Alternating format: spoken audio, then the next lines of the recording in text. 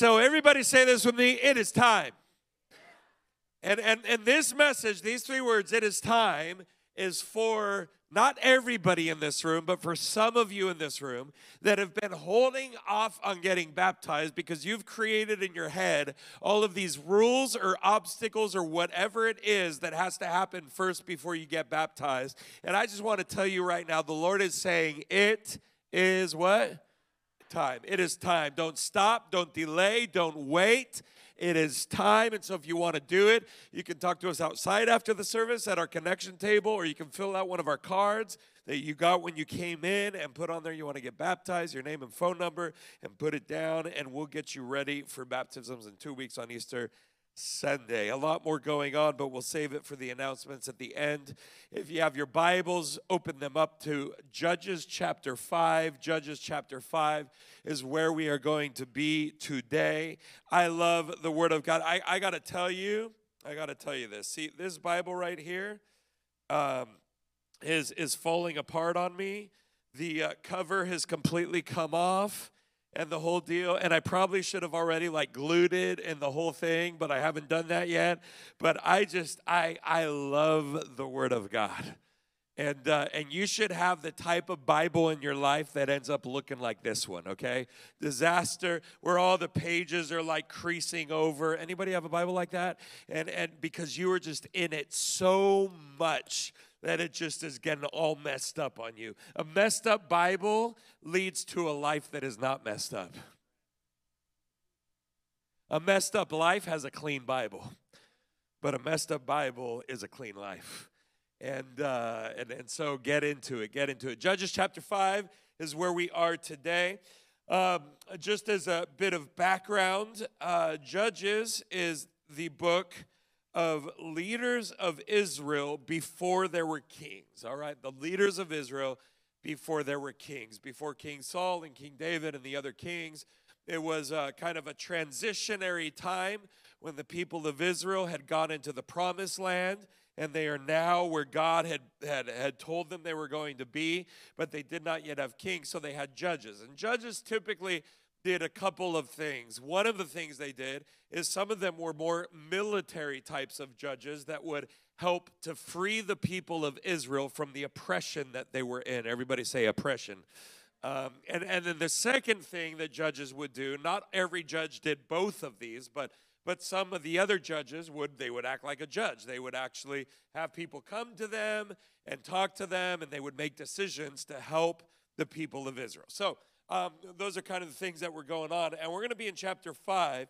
But in chapters 4 and 5, we have the story of Deborah, who was one of the judges of Israel, the only female judge of Israel.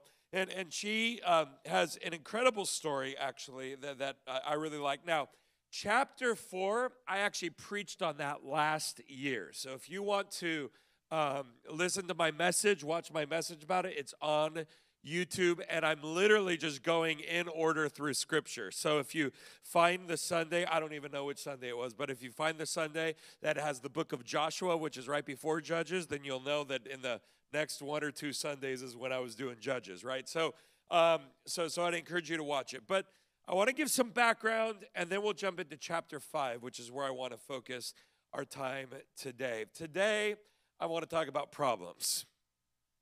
Isn't that what you came to church to do, right? You're like, I came this Sunday morning because I want to hear about problems. I want to talk about problems, but I promise you that my message is a hope-filled message. Are you ready? It's going to end with a whole lot of hope, so we're going to be fine by the end. But you got to track with me through this as we kind of go through it. In Judges chapter 4, here's how the story goes. Deborah's one of the judges, and she receives a word from God that God wants to give the people of Israel victory over their enemy. This enemy that was oppressing them, was enslaving them, and doing horrible things. And so God gives this word to Deborah that you guys are going to go to battle, and you're going to be set free from them. So she goes and talks to Barak, and Barak is the commander of the army. And she tells him, hey, here's what the Lord has said, that it is time, go to battle. You're going to defeat the enemy. And Barak's like, Okay, but I don't want to go alone. I will only go if you, Deborah, go with me. And she says, okay, I agree, but just so you know, because you weren't willing to step up on your own, knowing that the victory was yours, because God said it, then you are not going to get the glory for this victory. A woman is going to get the glory for this victory. And all the ladies said, you're like, hallelujah, this is great. And so what ends up happening is Barak goes with Deborah. They run after the enemy. They kill them. Things are going great. And then Sisera, who is the commander of the enemy's army, runs away, and he runs to a tent that belongs to a couple, and the wife, the husband is out. He's gone doing something, and the wife's name is Jael. And Jael or Jael, she is in the tent, and they were kind of like this couple. They were Jewish, but they were kind of like Switzerland, right? They were neutral with everybody, right? So they just kind of lived on their own and did their own thing. And so the commander of the army, Sisera, shows up to her tent, and he goes, hey, could you give me some water? And she's like, I'll do you one better. I'll give you milk, right? So she gives him some milk, and then he falls asleep. And while he is asleep, she takes a big old long tent peg and a hammer and hammers it through his skull. No joke. We'll read it in a minute. And the tent peg was apparently so big that it went out the other side of his skull and literally pounded his skull into the ground, right? So, and you're like, wait, that's like kind of rated R. Well, that's in the Bible. So I'm just repeating what the word says. And that's what ends up happening. And Jael wins the victory for the people of Israel, and she gets honored because of that. And so that's the story. That's the background. Like I said, I preached on it last year. But let's go to chapter 5, because that's where I want to spend our time. In chapter 5, Deborah and Barak, so Deborah, the judge, and Barak, the commander of the army, write a song. They write a song, and this entire chapter is this song. Now, there's only a few verses I want to speak on, but I'm going to read through the whole song just so I can kind of bring attention to a few things today. And so we're going to start right at the beginning. On that day, the day of their victory, Deborah and Barak, son of Abinoam, sang this song. Israel's leaders took charge, and the people gladly followed. Praise the Lord. Listen, you kings, pay attention, you mighty rulers, for I will sing to the Lord. I will make music to the Lord, the God of Israel. So this is kind of their introduction. We're going to sing this song. Verse 4. Lord, when you set out from Seir and marched across the fields of Edom, the earth trembled and the cloudy skies poured down rain. Verse 5. Let's read verse 5, everybody together out loud. What does it say? The mountains quaked in the presence of the Lord, the God of Mount Sinai, in the presence of the Lord, the God of Israel. How many say amen to that? That's kind of my main verse, the verse that the Lord showed me. I'll come back to that in a little while. In the days of Shamgar, son of Anath, and in the days of Jael, notice how they call it, the days of Jael. Like here's, in those days, and what days? The days of Jael. Like she's really important. They define those days by what she did. People avoided the main roads, and travelers stayed on winding pathways. There were few people left in the villages of Israel until Deborah arose as a mother for Israel. When Israel chose new gods, actually, I want everybody to read this one with me. Let's read it together. When Israel chose new gods, war erupted at the city gates, yet not a shield or spear could be seen among 40,000 warriors in Israel. I want to stop here for a moment just to set a foundation of something. When problems come your way, sickness, difficulty, persecution, oppression, any number of things that come our way, spiritual oppression, whatever it might be, I want you to understand something based off of what you see here, because verse 8 is a very good description for this, and in terms of what happens in our lives as well. You see, the first thing that happened was Israel chose new what? New gods. They chose new gods. And the problem with Israel during the time of the judges, as well as the time of the kings, it happened both times, was that they would constantly walk away from the Lord. They would constantly go and look for other gods and worship other gods and do all this type of stuff. So when they did this, the oppression came. They ended up being attacked or enslaved. As long as they followed God, everything was pretty good. But when they would kind of detour away from God, then these things would come at them. And that is actually a very interesting description for our lives as well. Because I want you to understand something, that we also end up with problems because of sin as well. And because of the sin in your life and my life. We end up with massive difficulties in our lives because of our sin. Now, some of you are hearing me say this, and you're already ready to walk out, and you're like, what? What are you saying? Well, let me explain this and be very clear. Some of the people would hear my phrase, and they would think what I'm saying is God is judging you, right? You screwed up, so God is judging you. That is not what I am saying. Is everybody with me? All right, let me be clear. That is not what I'm saying. Here's what I'm saying. How many of us in this room are perfect without sin? Anybody? Anybody yet? Okay, all right. Well, welcome to the club. All right.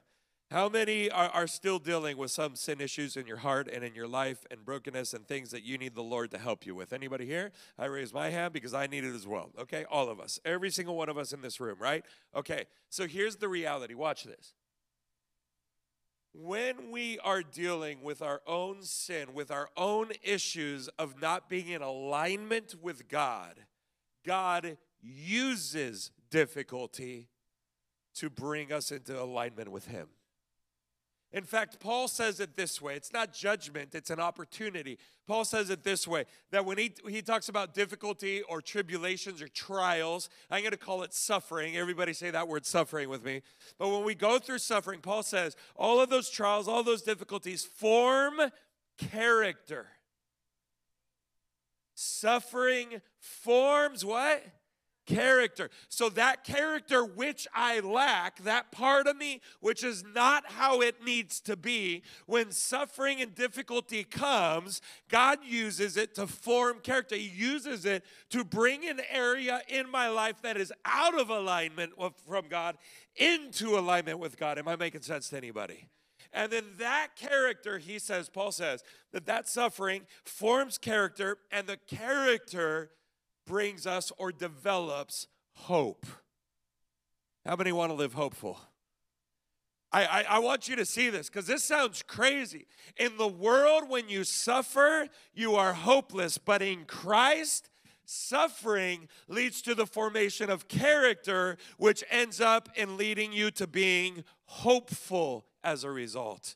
Because the more and more that you get aligned with God, the more and more hopeful you become. But how does God use us? How does God do it? He does it through difficulties. He does it through pain. The good times of life are actually not always very good at forming us. It's the difficulty that forms us. It's the difficulty that makes us. And so the Lord brings these things to our lives, or at the very least allows them to come to our lives so that we might be formed and become more like Him. And who wants to become more like Jesus? And if you want to become more like Jesus, you are going to, suffer. It's going to happen, period. And the problem with most people, watch this, is most people are looking at getting rid of their suffering, at escaping their suffering, at running away from their suffering, rather than seeing the victory of God in their suffering. And I want you to see, because it's actually right here, when Israel chose new gods, what happened? War erupted.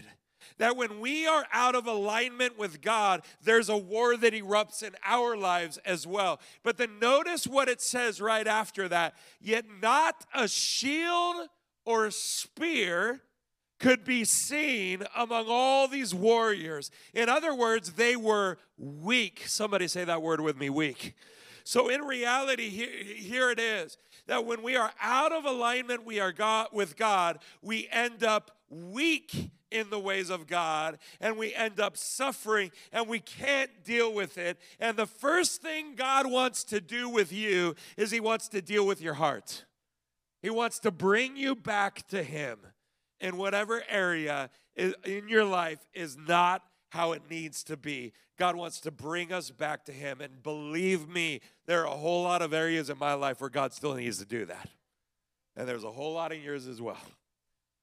And so, understand this, that when difficulty comes, the immediate opportunity is for God to change us and transform us, to form our character. Now, that is not the main point of my message today. I got a lot of other things I want to say, but I wanted to set that as a foundation as we continue on. Verse 9 says, "My heart is with the commanders of Israel, with those who volunteered for war. Praise the Lord.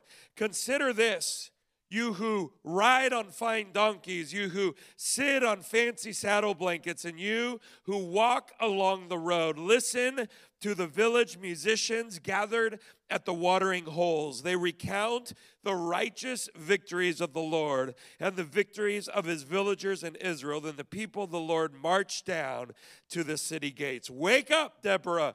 Wake up, wake up, wake up, and sing a song. Arise, Barak, lead your captives away, son of Abinoam. Down from Tabor marched the few against the nobles. The people of the Lord marched down against mighty warriors.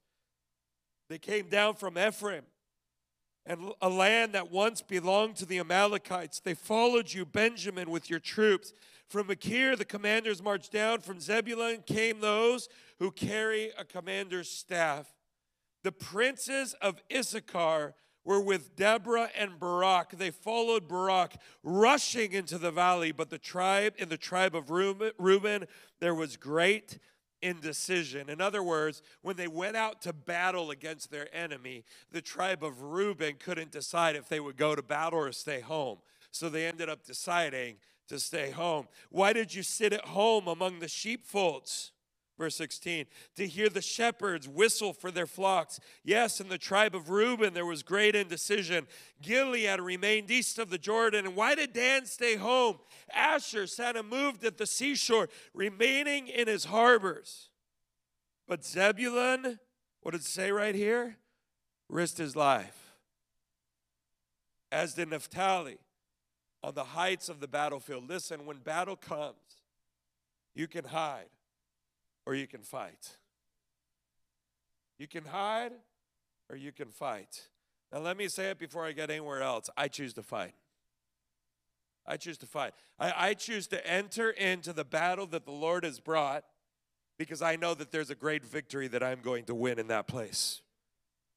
Those who stay on the sidelines don't get the spoils of victory. And I don't know about you, I want the spoils of victory. I want the spoils of victory. Verse 19. The kings of Canaan came and fought at Tanakh near Megiddo Springs, but they carried off no silver treasures. The stars, everybody read this one with me. It's actually a powerful verse. What does it say? The stars fought from heaven. The stars in their orbits fought against Sisera. Verse 21. The Kishon River swept them away, that ancient torrent. The Kishon, march on with courage, my soul. Then the horses' hooves hammered the ground, the galloping of Sisera's mighty steeds. Let the people of Meroz be cursed, said the angel of the Lord. Let them be utterly cursed because they did not come to help the Lord against the mighty warriors. Verse 24. Most blessed among women is who? Jael, the wife of Heber the Kenite. May she be blessed above all women who live in tents. Jael was the queen of the tents. This is her. Then with verse 25. Sisera asked for water, and she gave him milk. In a bowl fit for nobles, she brought him what?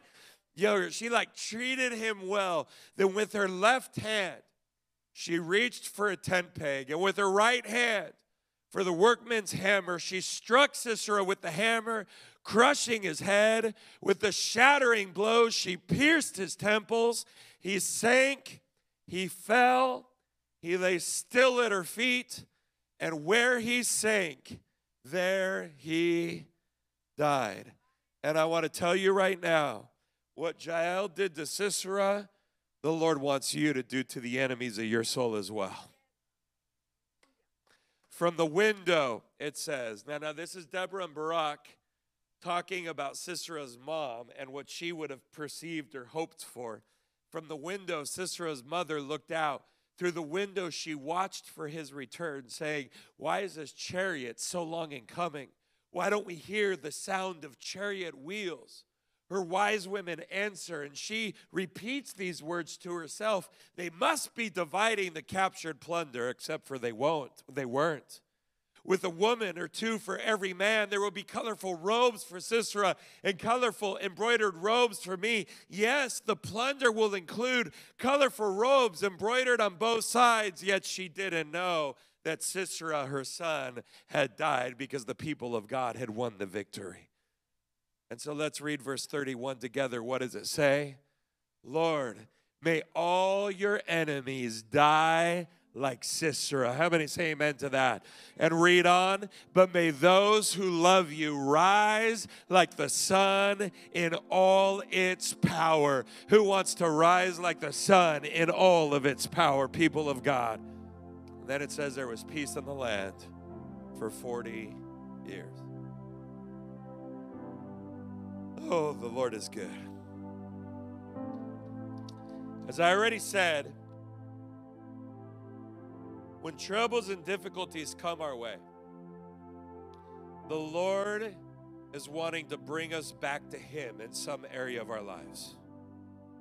And the first thing we need to allow God to do is to align our hearts with His, to allow Him to do His work inside of us. You see, the issue that so many of us face, it's like when cancer comes, or when we lose a job, or when there's anxiety, or when there's depression, or when there is anything else that is going on, or when we are hurt by somebody else, and there's offense in our hearts, or whatever it is that it looks like. I just want to tell you right now that when those difficulties come, the first work of the Lord is inside of our hearts. That is the beginning work.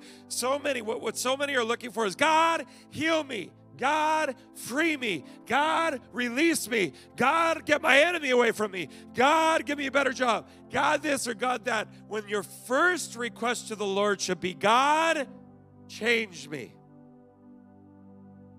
Change me.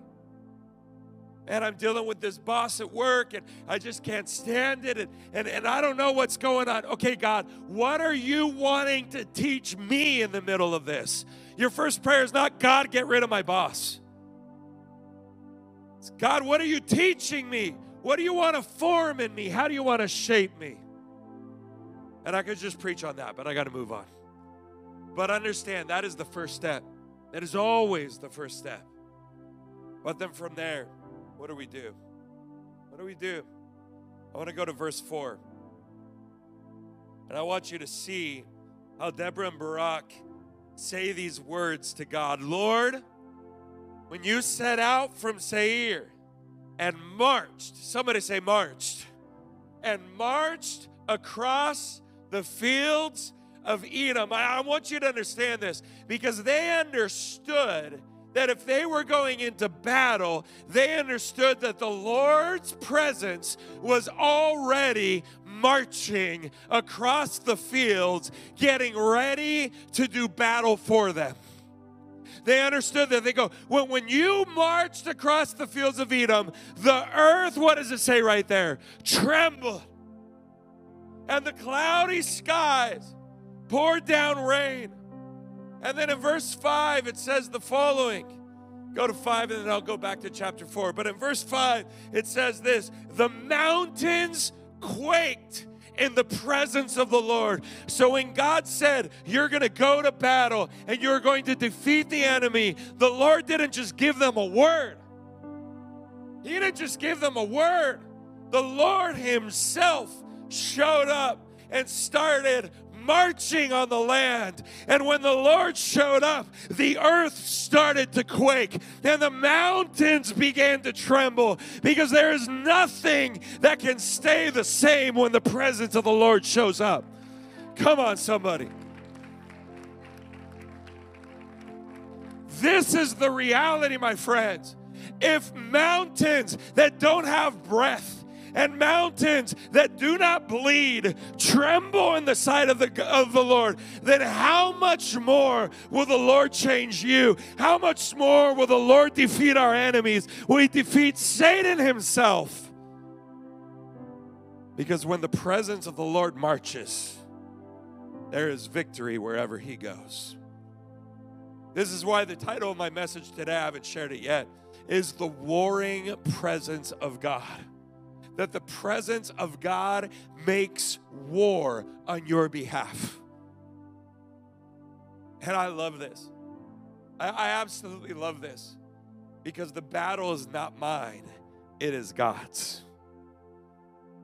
And so it actually says in Judges chapter 4, verse 14, when Deborah speaks to Barak originally before they went into battle, it says this, then Deborah said to Barak, get ready. This is the day the Lord will give you victory over Sisera. For the Lord, watch this, is marching where? Ahead of you. The Lord is marching ahead of you. I want to tell you something.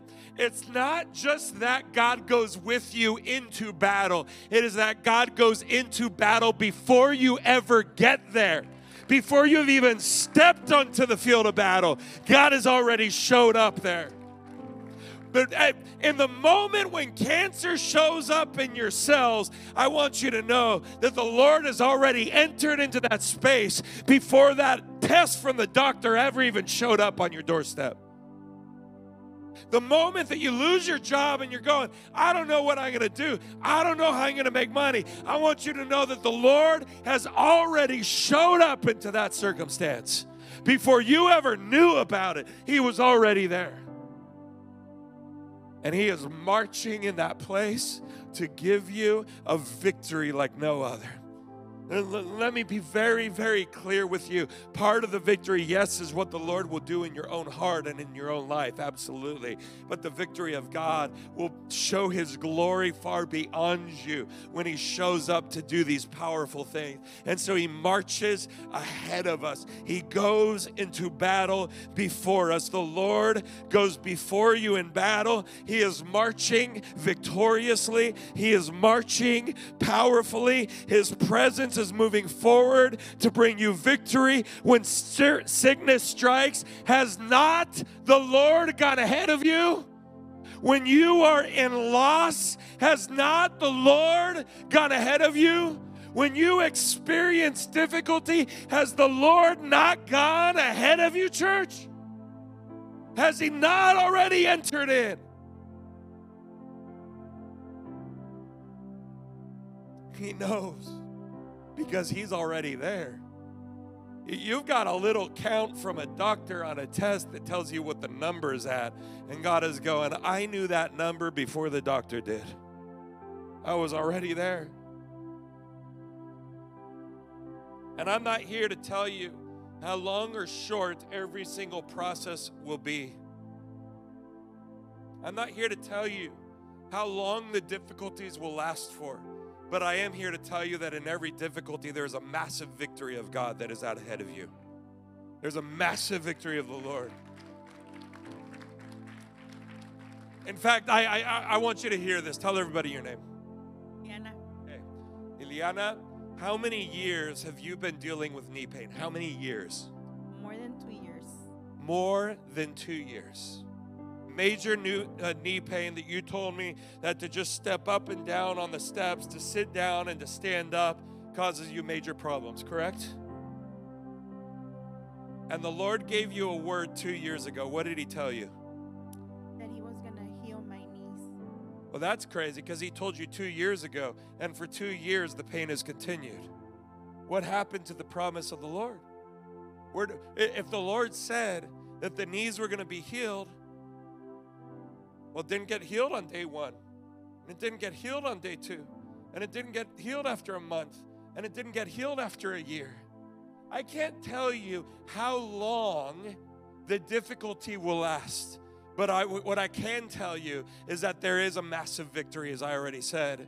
And so when the Lord spoke to me last Sunday morning and told me to pray for people's legs, see, what I didn't tell you in the third service is when he told me Sunday morning to pray for people's legs in our services, I actually asked the Lord and I said, am I supposed to pray in only one service or am I supposed to pray in all of them? And he told me all of them, because Liliana showed up to our third service, this service, and the Lord miraculously healed her knees and is 1 week without pain in any of her knees. The Lord is faithful to his promises. Oh, he does it. I have no doubt about it. But sometimes it goes 2 years. Sometimes it goes 10 years. Sometimes it lasts longer than you planned. But the Lord will bring victory in the end. And he has already gone onto the field of battle before you. And if that battle lasts a day, you will fight with God for a day. And if it lasts for 2 years, you'll fight with God for 2 years. But believe me, you will experience the victory of the Lord in your life. Come on, we can give that applause to the Lord.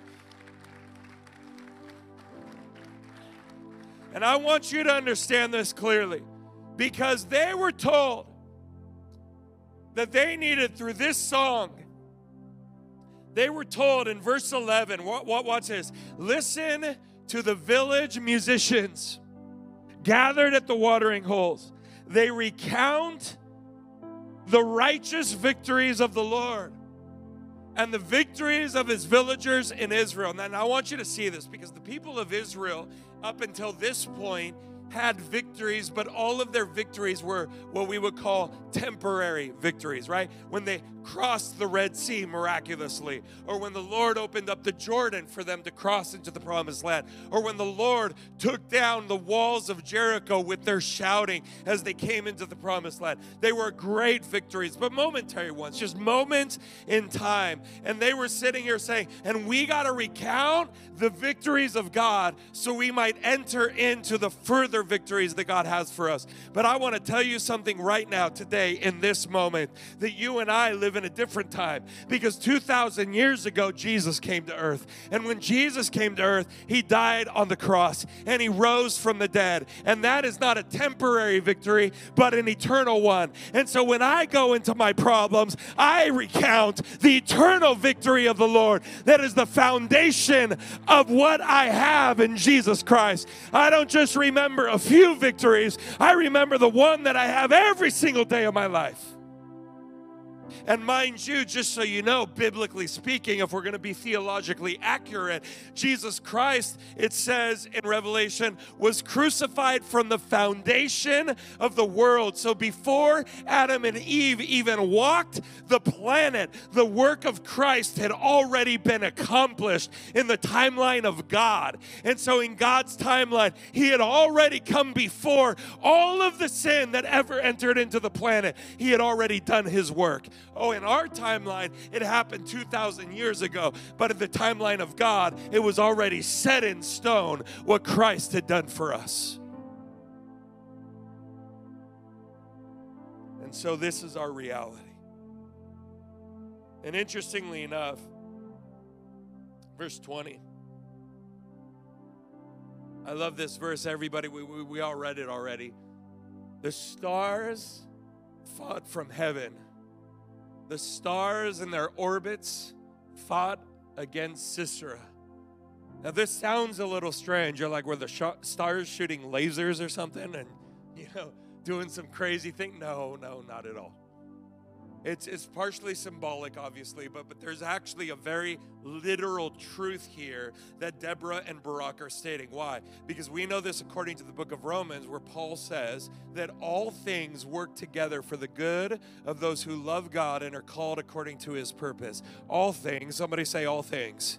Now, see, unfortunately, a lot of people interpret all things as all the bad things. No. It doesn't say all the bad things. Some people interpret all things as all the things you experience, but it doesn't say all the things you experience. It just literally says all things. And so God literally designed all of creation, the entirety of the universe, to work together towards the purposes that he has and he wants to accomplish. And if God wants to accomplish something good in my life and he wants to accomplish something good in your life, life, which he declares he wants to do, then he literally works even the sun, the moon, and the stars, and everything else in the entirety of the universe for the benefit of the people who love God and are called according to his purposes. And so Deborah can sing, God, you even align the stars, not in a new age type of way. Oh no, we don't believe a second in that stuff, but in the God directs everything to accomplish his good purposes in our lives.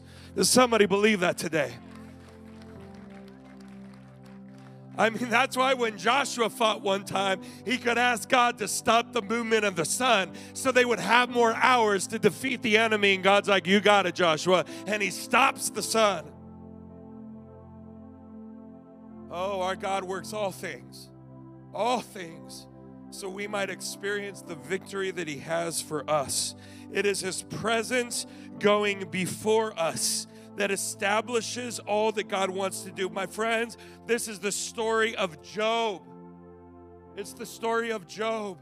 God did not cause his suffering, but God absolutely permitted his suffering. And Job was a righteous man. Yes, he was. But Job still had a few things to learn, as we all do. And God used the suffering to teach Job some important lessons about God. But then after he suffered, and after he learned, after he was formed, the Lord blessed him way more than what he ever had before, because there is always victory in the suffering that comes our way. And so I am telling you today, would you choose to watch this?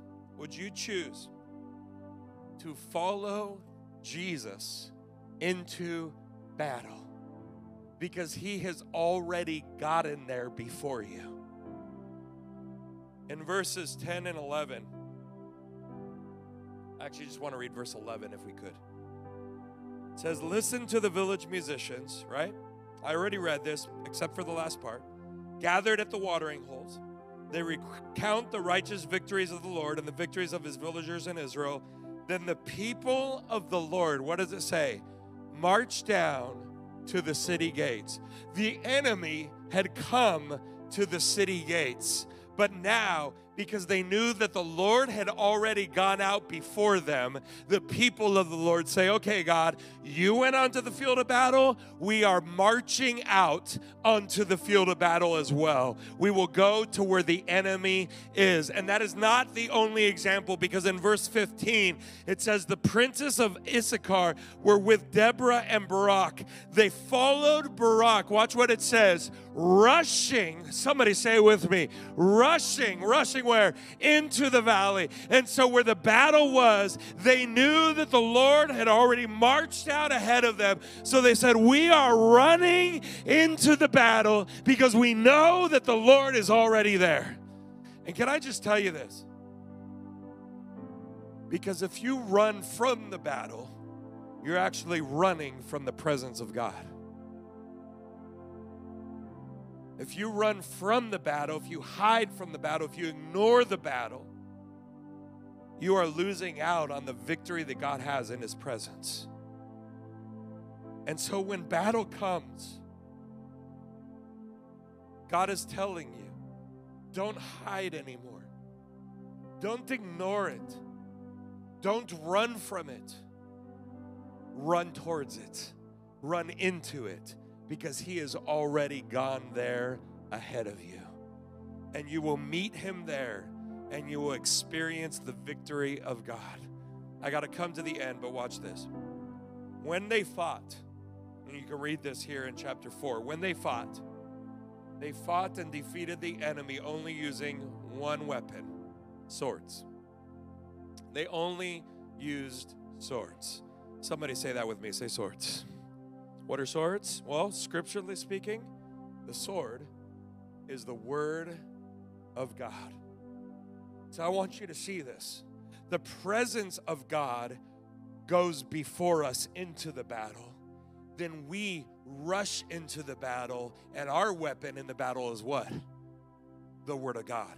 And we bring the word of God into the battle and completely defeat the enemy. But let me be clear, God has already defeated the enemy in the battle. We are just affirming the victory. And so when you bring the word of God into the battle of cancer, when you bring the word of God into the battle of depression, let me be very clear, because I talk to people that are going through depression and they're like, what do I do? Well, there's a lot of different roots of it and why it happens, and it's not my message today, but let me be very clear what everybody can do constantly and consistently. Here it is. You ready? Use the word of God as your weapon.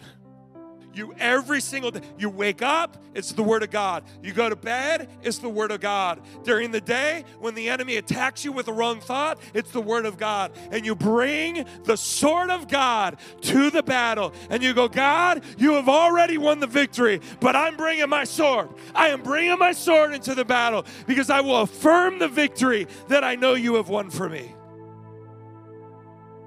And my friends, that's how we do it. That's how we do it. So we're going to struggle. We're going to go through difficulty. But the Lord has won the victory. And He has gone out ahead of us into the battle. The question for you and I is simply this: will we join Him? Will we join Him? So many Christians are on this mental fight about whether God is with you or not. And can I just tell you that even kind of whole question is so far away from the reality. Not only is God with you, He got there a year ahead of you. You're just catching up to what God is already doing when you show up into the battle. He's like, oh, hey, nice of you to join me here. Finally, you made it. And that is the reality. And so when you go into battle, He's been hanging out there for a while. And no, He knows the lay of the land. He knows the strategies the enemy is using. He knows everything else that is going on. And He's like, just come and march victoriously into the field of battle with me and watch what I am going to do. Would you stand up with me right now?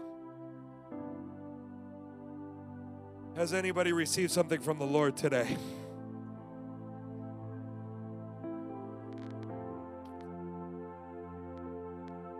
With that in mind, I want to do a simple prayer today.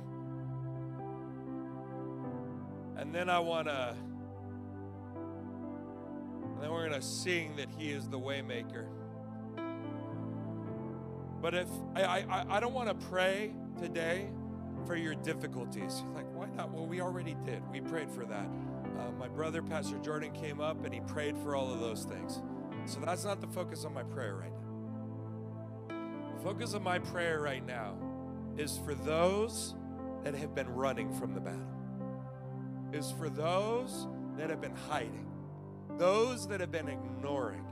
And you've been filled with doubt, and you've been filled with wonder, and you've been filled with like, I don't know what to do. And the Lord is telling you today, I want to give you boldness.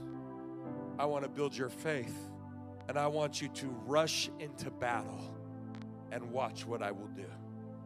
And if you are in a battle in your life and your pattern up until now has been running away, ignoring it, and trying to escape, and today you say, I want my pattern to change. I want to become the type of person that victoriously walks into battle. Because let me be clear, cancer is not defeat, it's the battle. You hear me? Depression, anxiety, it's not defeat, it's the battleground. And you choose what you will do with that battleground. And for me, I want to run into it and be victorious with the Lord. And so if you today have been running away, ignoring it, trying to escape it, and today you say, I want to switch my direction and I want to enter fully into the battle and commit myself to it, whatever that battle is, and trust that the Lord has already stepped foot in that battle and that I'll get the victory with Him. Would you just raise up a hand or two hands if that's you right now? And Lord Jesus, with all of my friends right now that are saying that they are choosing to rush into battle, that they don't want to stay on the sidelines, they don't want to stay apart, they don't want to hide, but they want to choose to enter into the battle that they have already happening. that it's already going on in their lives. But today they are saying, I will step into it. I will step into it. And if that's them today, Lord Jesus, would you today fill them with boldness? Would you today give them new faith? And would you today build their trust in you, that they would be the types of people that say, Lord, I'm going to rush in now. I'm going to rush in because I know you are already there. I know you have already been fighting for me. And so I'm going to come along your side and I'm going to rush into this so that I can get the spoils of victory. And so, Lord Jesus, as they rush in to battle, as they choose to step into it, may you bless them more than they've ever experienced before. And may you cause them to experience your presence like never before. And may they become a people that are walking fully in all that you have for them. In Jesus' mighty name. And how many can say amen to God?